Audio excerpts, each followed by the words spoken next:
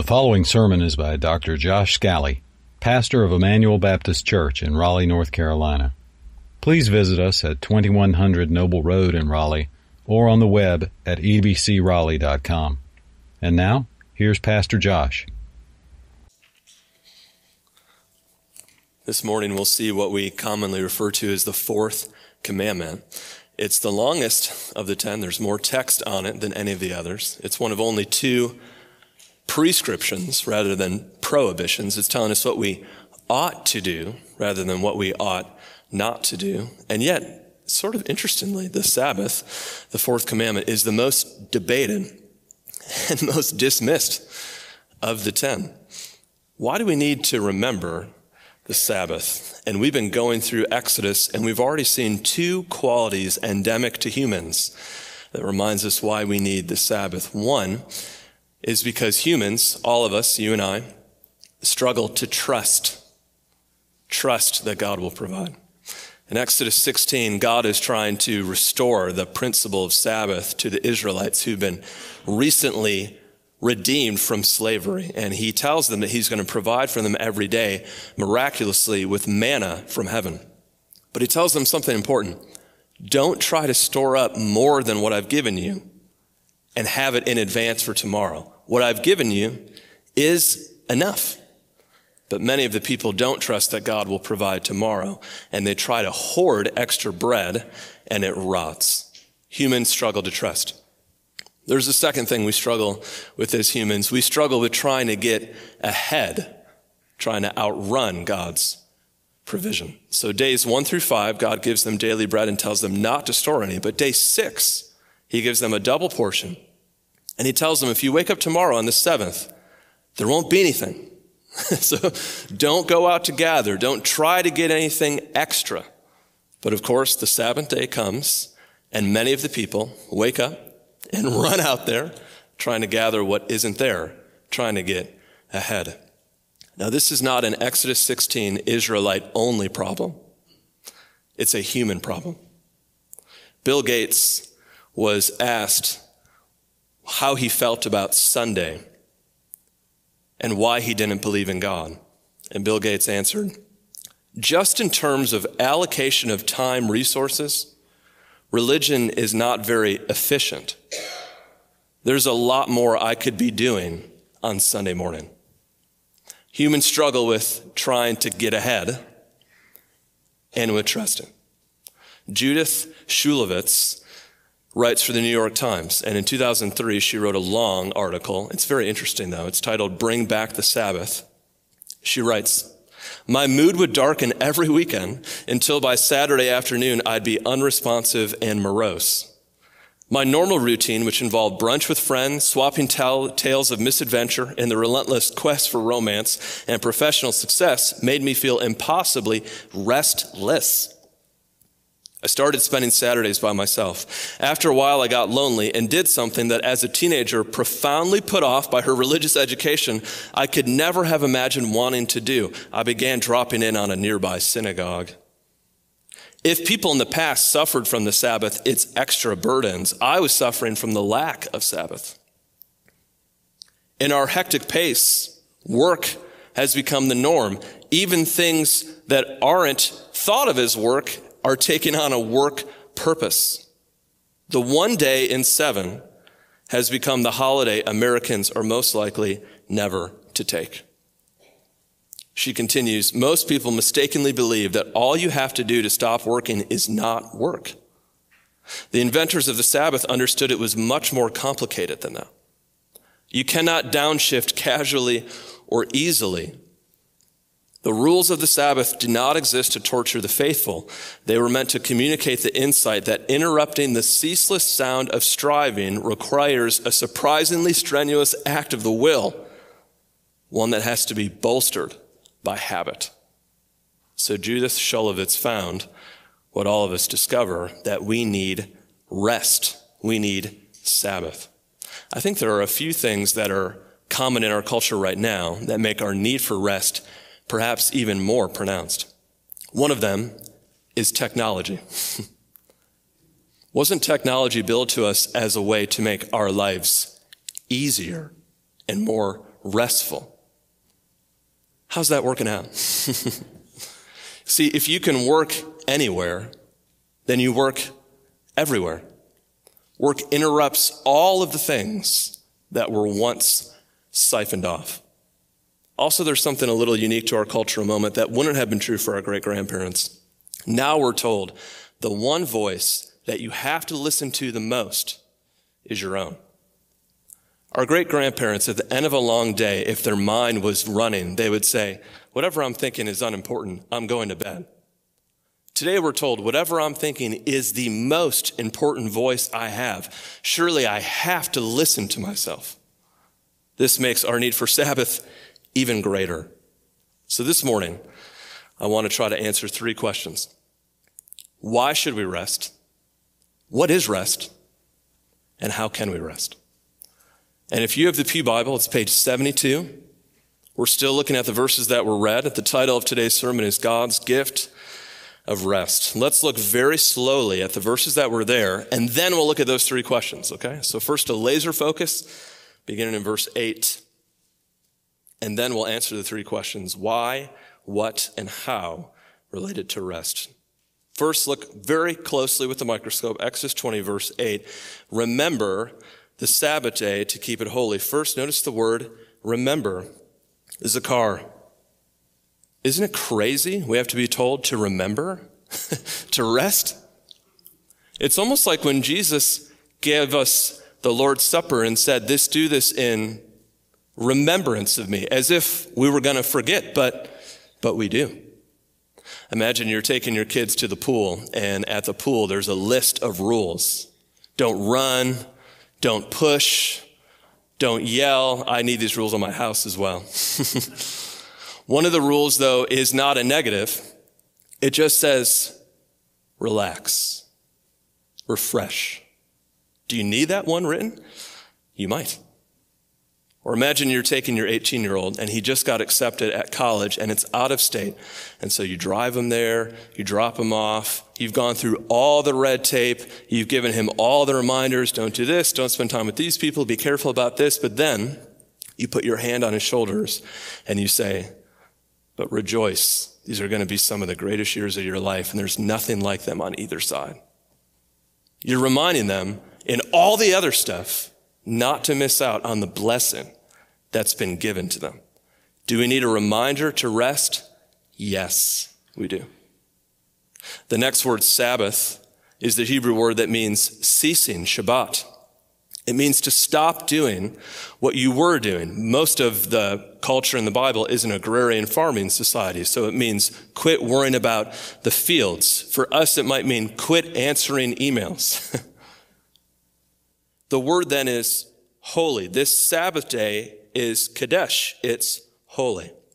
Now, of course, you probably know holy means set apart as distinct. But please don't forget, in the Bible, anytime anything is set apart as holy, it's always set apart to the Lord.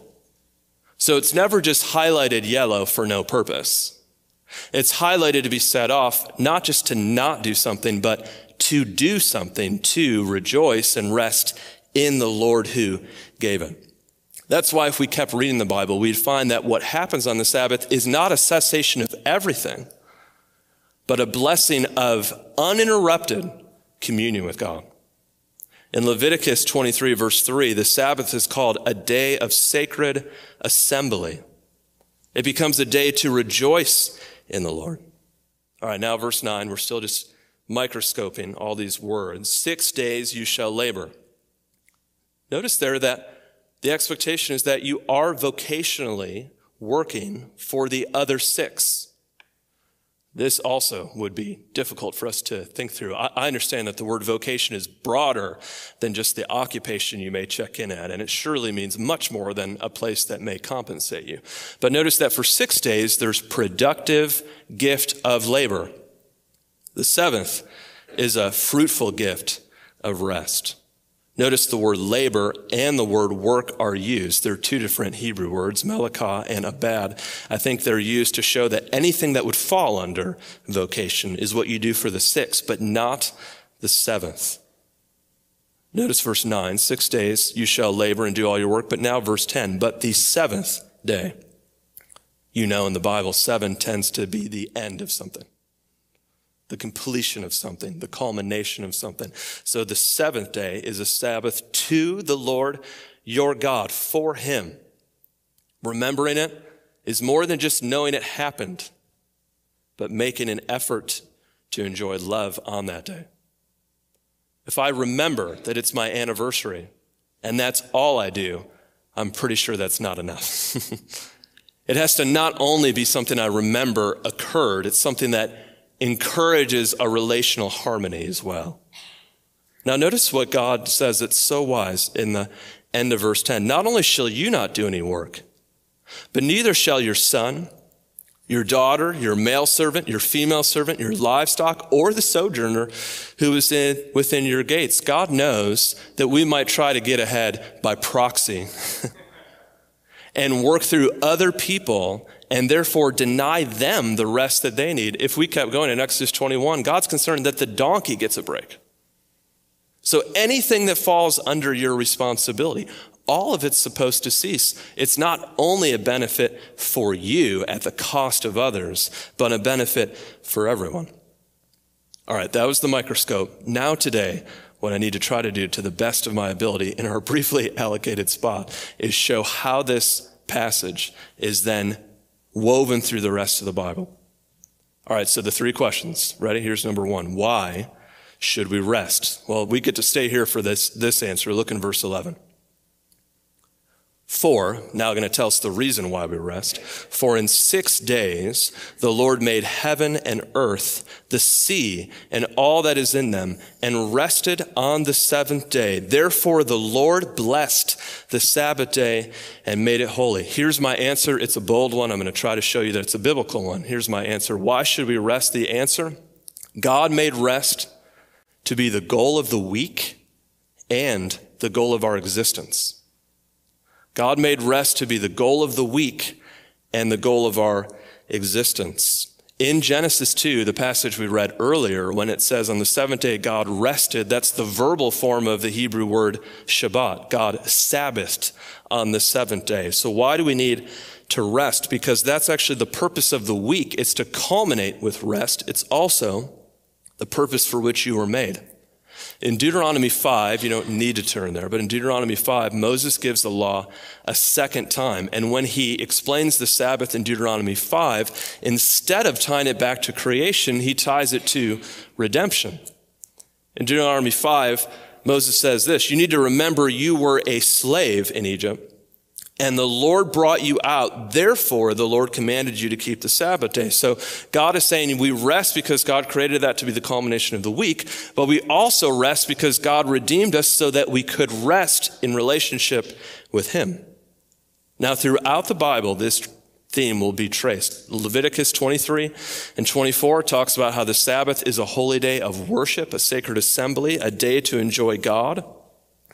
When we get to Psalm 92, we find it's a psalm written for the Sabbath. First Chronicles talks about the Sabbath being taken well, but then Isaiah, I think, helps us most.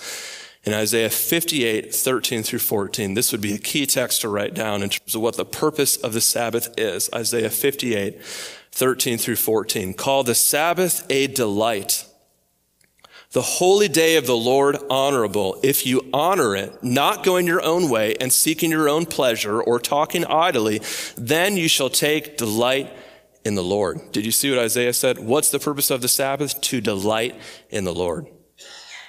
God created 7 days so that on the seventh you would rest. That was the goal of the week. God created you so that you would delight in him. This is the goal of your existence, and the Sabbath shows us this. It shows us that there's supposed to be something that gets set apart where we commune with God. All right, now I have to do a big picture weaving of this theme in the Bible, and I'm going to try to communicate that perfectly as well as I can. Here's the theme we see in the Bible. We get up to 7, and then we rest, and then we reset.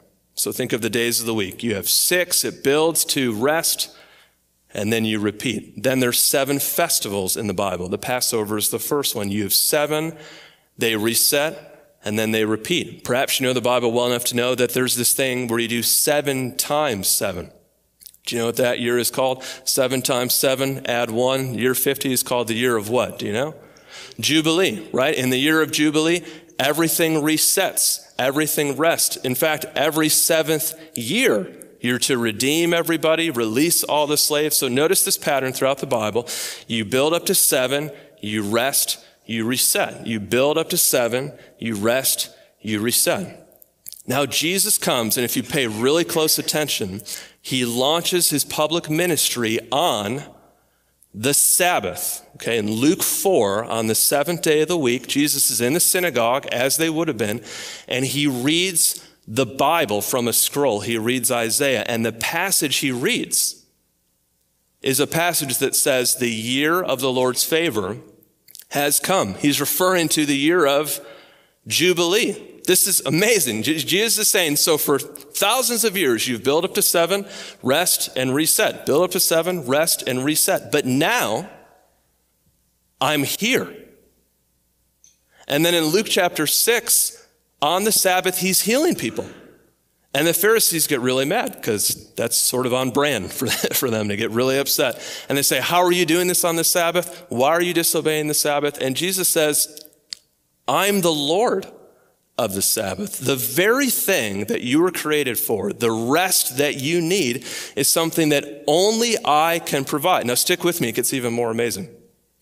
Jesus coordinates with precision and prediction exactly when he will die. He makes this clear throughout the Gospels, and he makes sure that he, the Passover lamb, is crucified on Friday, and then as the week builds, he rests in the tomb on the Sabbath. But then, all these thousands of years of building and recycling and building and recycling change because he raises from the dead. And then from that point forward, nobody talks about the 7th day of the week. They talk about the first day of the week. See, God created the world and then rested, but now Jesus, through new creation, through the new covenant, has provided what everything else was preparing us for. Christ has come to give the rest for which you and I were created. The Passover lamb rose. So why do we rest? That's not only the climax of the week, it's the purpose of our existence. But that leads me to number 2. What is rest? And here I'll explain. Rest is fellowship and enjoyment of God. Remember, the Israelites, when they were redeemed out of Egypt, were redeemed out of slavery as well. If there's something for sure as a slave you don't enjoy, it is rest. All of your work produces fruit that you don't get to keep. Your work is toil. And rest is removed from you. And so when God brings them out of Egypt, he wants them on the 7th day to restore the practice he had made at creation, to rest in him. So God wants to restore what had been taken, and God describes what he gives on the Sabbath as refreshment. So Exodus 23, verse 12, he describes the Sabbath as refreshing. In Exodus 31, verse 17, again, he calls it refreshing. Now, this refreshing is deeper than just physical. It is physical, but it's deeper. Let me explain. On the 7th day, when God rested, was God tired? No. How did the universe come into existence? God spoke. So on the 7th day, he's clearly not exhausted. So yes, he's modeling something for us, but it's more than that. Think of what he said after each day of creation. God created and said, it is good. God created, it is good, it is good, it is good, it is good. And then the 6th day, it is very good. And then on the 7th, he rested because there were no finishing touches needed. Have you ever had a project that you kept adding tweaks to? A paper that you couldn't put it down. A project you kept changing. Praise the Lord, I have to preach on Sunday or I would still be working on this sermon. That's the way I'm wired.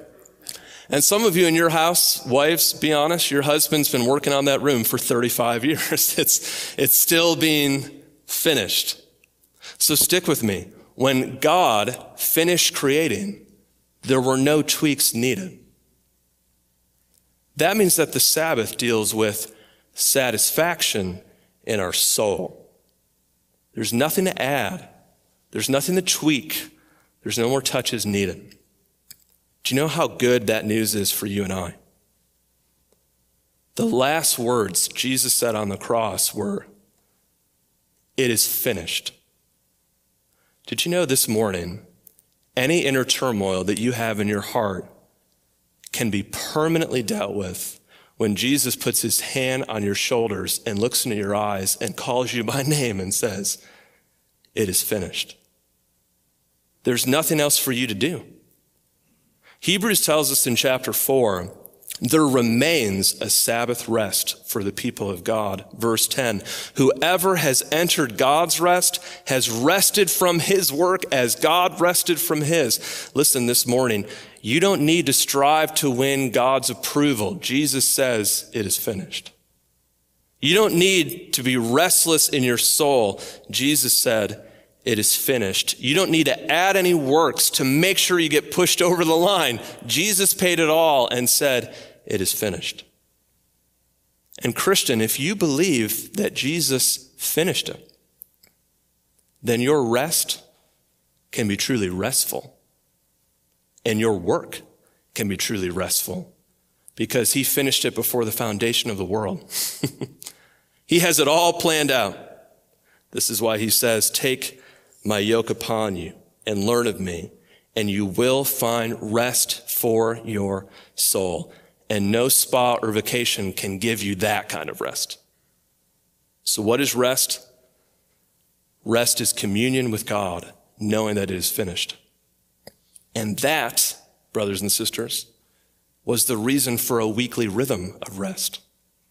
It was meant to be a foretaste of what God would secure. So God brings them out of Egypt, and he's going to bring them to the promised land, which he describes as the land of rest. And so every seventh day, they're supposed to lay down and trust in the Lord who will fulfill his promises. It's a foretaste of what God has secured.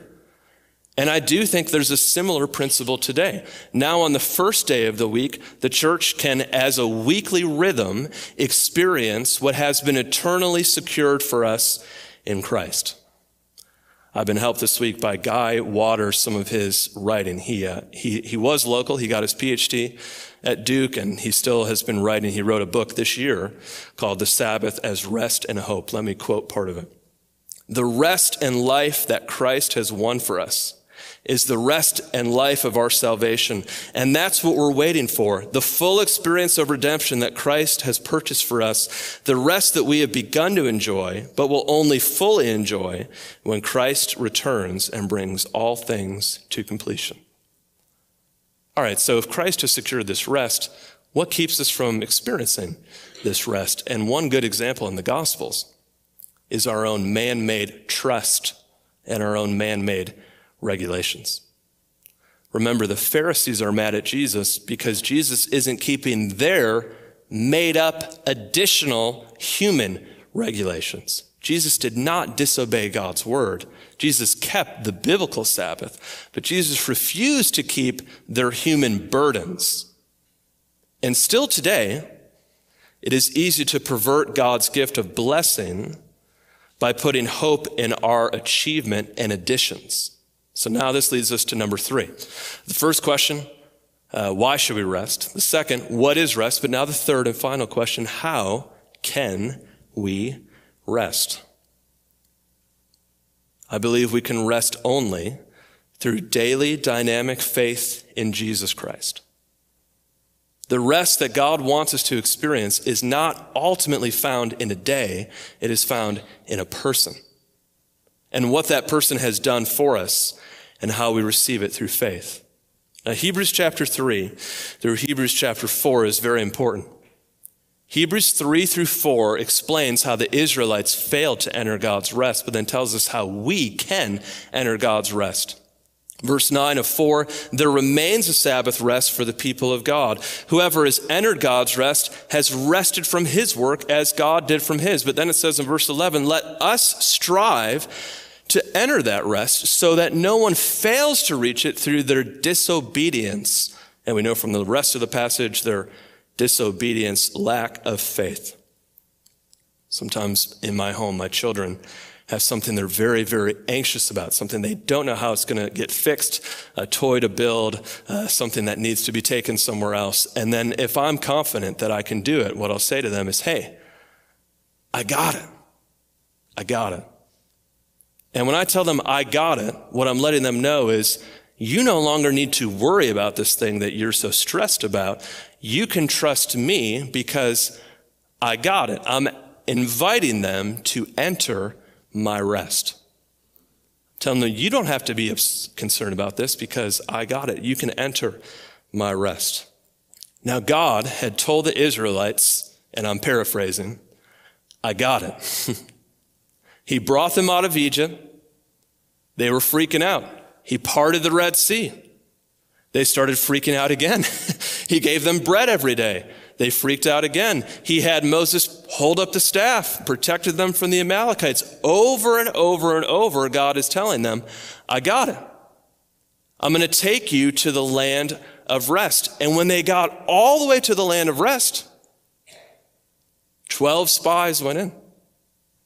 And they brought back a report of what God said he had, a land flowing with milk, a land with honey, a land that God had prepared for rest for them. But then they looked at it and they saw the size of the people, and the Israelites said, you know what? I don't think God's got it. And so they did not enter his rest.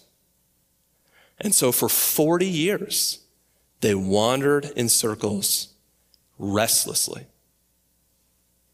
Do you know what the Bible is telling us through the Sabbath? God, he's got it. He's got it.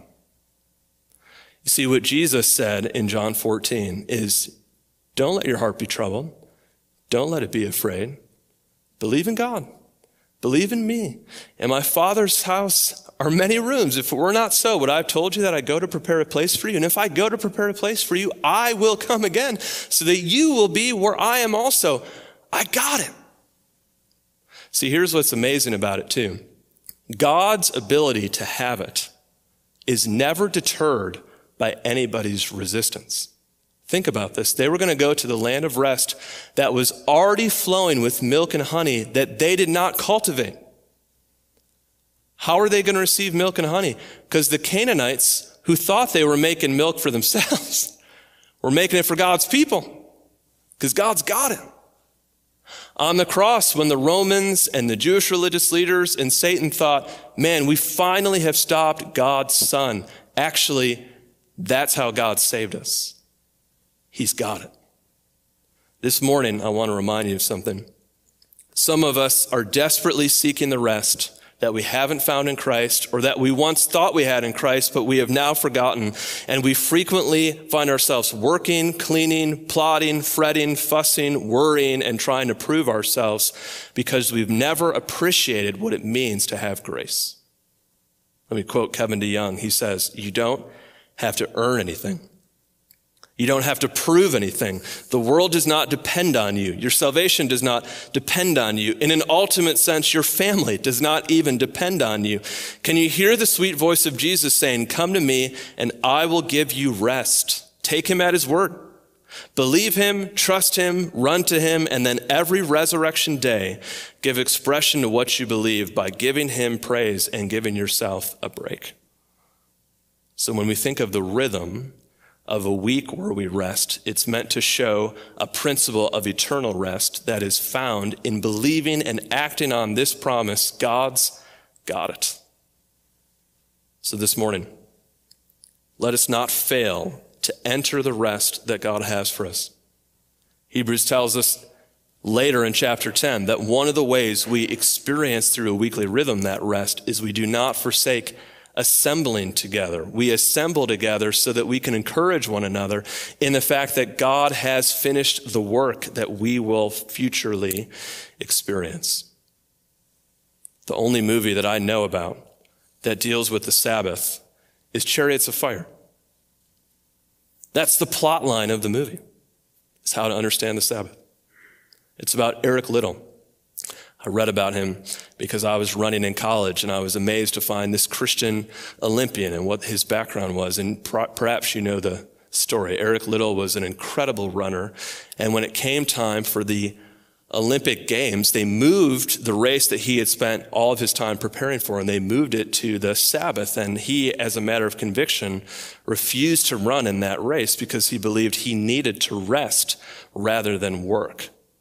Well, the person that he competes against in the movie is asked why he is so convinced to run. Not Eric, but his main competitor is asked why he is so convinced to run. And he says this, "I run because I have 10 seconds to justify my existence." Think of the contrast. So Eric Liddell can spend his whole life preparing for something, but then if it moves to an area that he convictionally thinks is wrong, he doesn't need it. This other man is so restless that if he doesn't win, he doesn't believe he even deserves to exist. And spoiler alert, the other man does win, and it doesn't satisfy. Because of the difference between resting and restlessness. Jesus gives us rest through redemption, through the fact that it is finished, and through him saying that he's got it. So the first big application for all of us this morning is, have you ever received Christ through faith? Resting that what he did in your place is enough. You know, this morning, if you call on the name of the Lord, your works, your sins, your striving, your struggles can all fade away when you know that he says, it is finished. I got it. But now let me talk to those of us who are believers, and I want to give 5 practical principles in how we then experience the rhythm of rest in our life. 5 practical principles on how we experience a rhythm of rest in our life. Number 1, practice a weekly rhythm of rest. Now, I did cut this out of my notes. Some of you, I want you to talk to me later. If you're still really concerned, Josh, you're not saying the church has the Sabbath, right? How do we understand that? I could give you many more pages of notes on that. But for now, I'll simply say practice a weekly rhythm of rest to rejoice in Jesus. And I think Hebrews 10 is instructive that we do that on Sundays with believers. Number 2, balance your Sabbath rest. Balance your Sabbath rest. And other pastors have helped me here. Let me try to explain this. I'll give you a couple categories still underneath number 2. But on your Sabbath rest, I want to encourage you to rest in ways that are avocational. Here's what that means. Your vocation is your primary calling. Your avocation is whatever is the opposite of your primary calling. So if you're a fisherman, you may not want to go fishing on the Sabbath. But if you look at screens all week, going fishing on the Sabbath might be really beneficial to you. Do something avocational. If you're a student right now, that's your vocational calling, I would encourage you not to do any homework on the Sabbath. You have 6 days to drill that down. On the 7th, you do something avocational. So if you're a mom with a lot of little kids on the Sabbath, take a nap. You didn't get a chance the other 6. If you work a sedentary job in an office, then on the Sabbath, go for a walk, go for a hike, get on a bike, do something avocational. God will recharge you through that. Also on the Sabbath, I want to encourage you to consider doing something completely inactive. Do you know why? Every 7 years, they were not allowed to toil the land or to put anything in it. They weren't allowed to seed it or put anything in it because God wanted them on the 7th year to just see what came up without them doing anything. If you have a space on the Sabbath where you're totally inactive, God may bring something up that you never would have thought.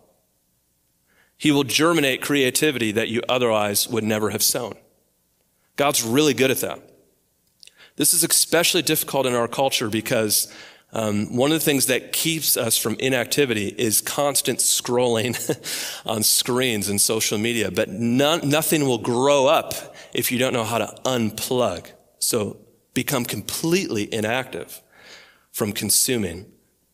All right, number 3. Number 1 was practice. Number 2 was balance. Number 3, be accountable for Sabbath rest. Not just on a day of the week, but as a principle of life. We all have seasons of overwork that I think are unavoidable. You're going to grad school. You're in a launching phase for your business. You have many young children at home, but you need someone who is honest enough as a friend to tell you when that season has become your new normal, and they can push back on it. If your spouse will really help you on this. It's also wise if you have friends who are of the same vocation of you, but who are believers who are further ahead. If you're a Christian business person, I would want to get to know 4 or 5 Christian business people who are further ahead, who can tell me when I'm over striving at this point. It's time to step back. Number 4, embrace restrictions. One of the interesting things God did, tied to the Sabbath and to the land, is he made the people, no matter how much property they had, no matter how many crops they had, they were not allowed to glean the edges. The edges belonged to other people. God was literally putting limits on their expansive dreams. We're going to keep expanding. We're going to keep stretching out. And God said, no, actually, you're not.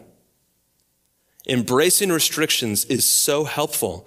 If we can limit our goals and limit our expansive dreams, then actually, God may bless us in ways we couldn't have planned. And the 5th principle for practically applying the Sabbath, this one's very important. Do not enforce Sabbath regulations on others.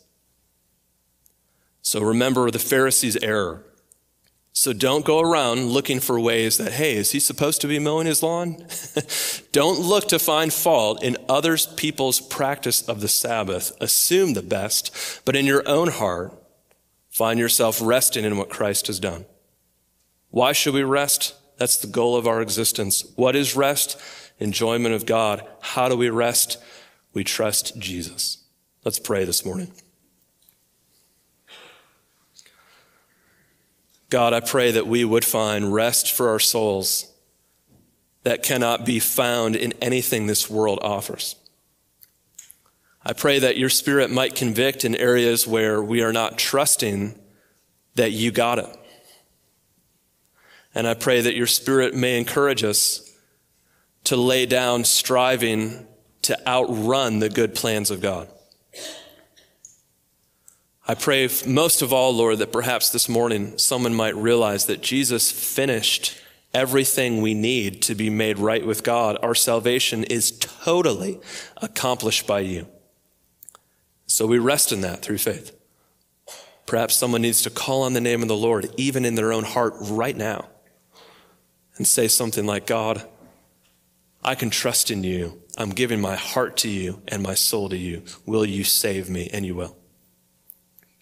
But perhaps as believers, we need to recalibrate, because the truth is we've spent a lot of time worrying, wondering, overworking, because we think we got it.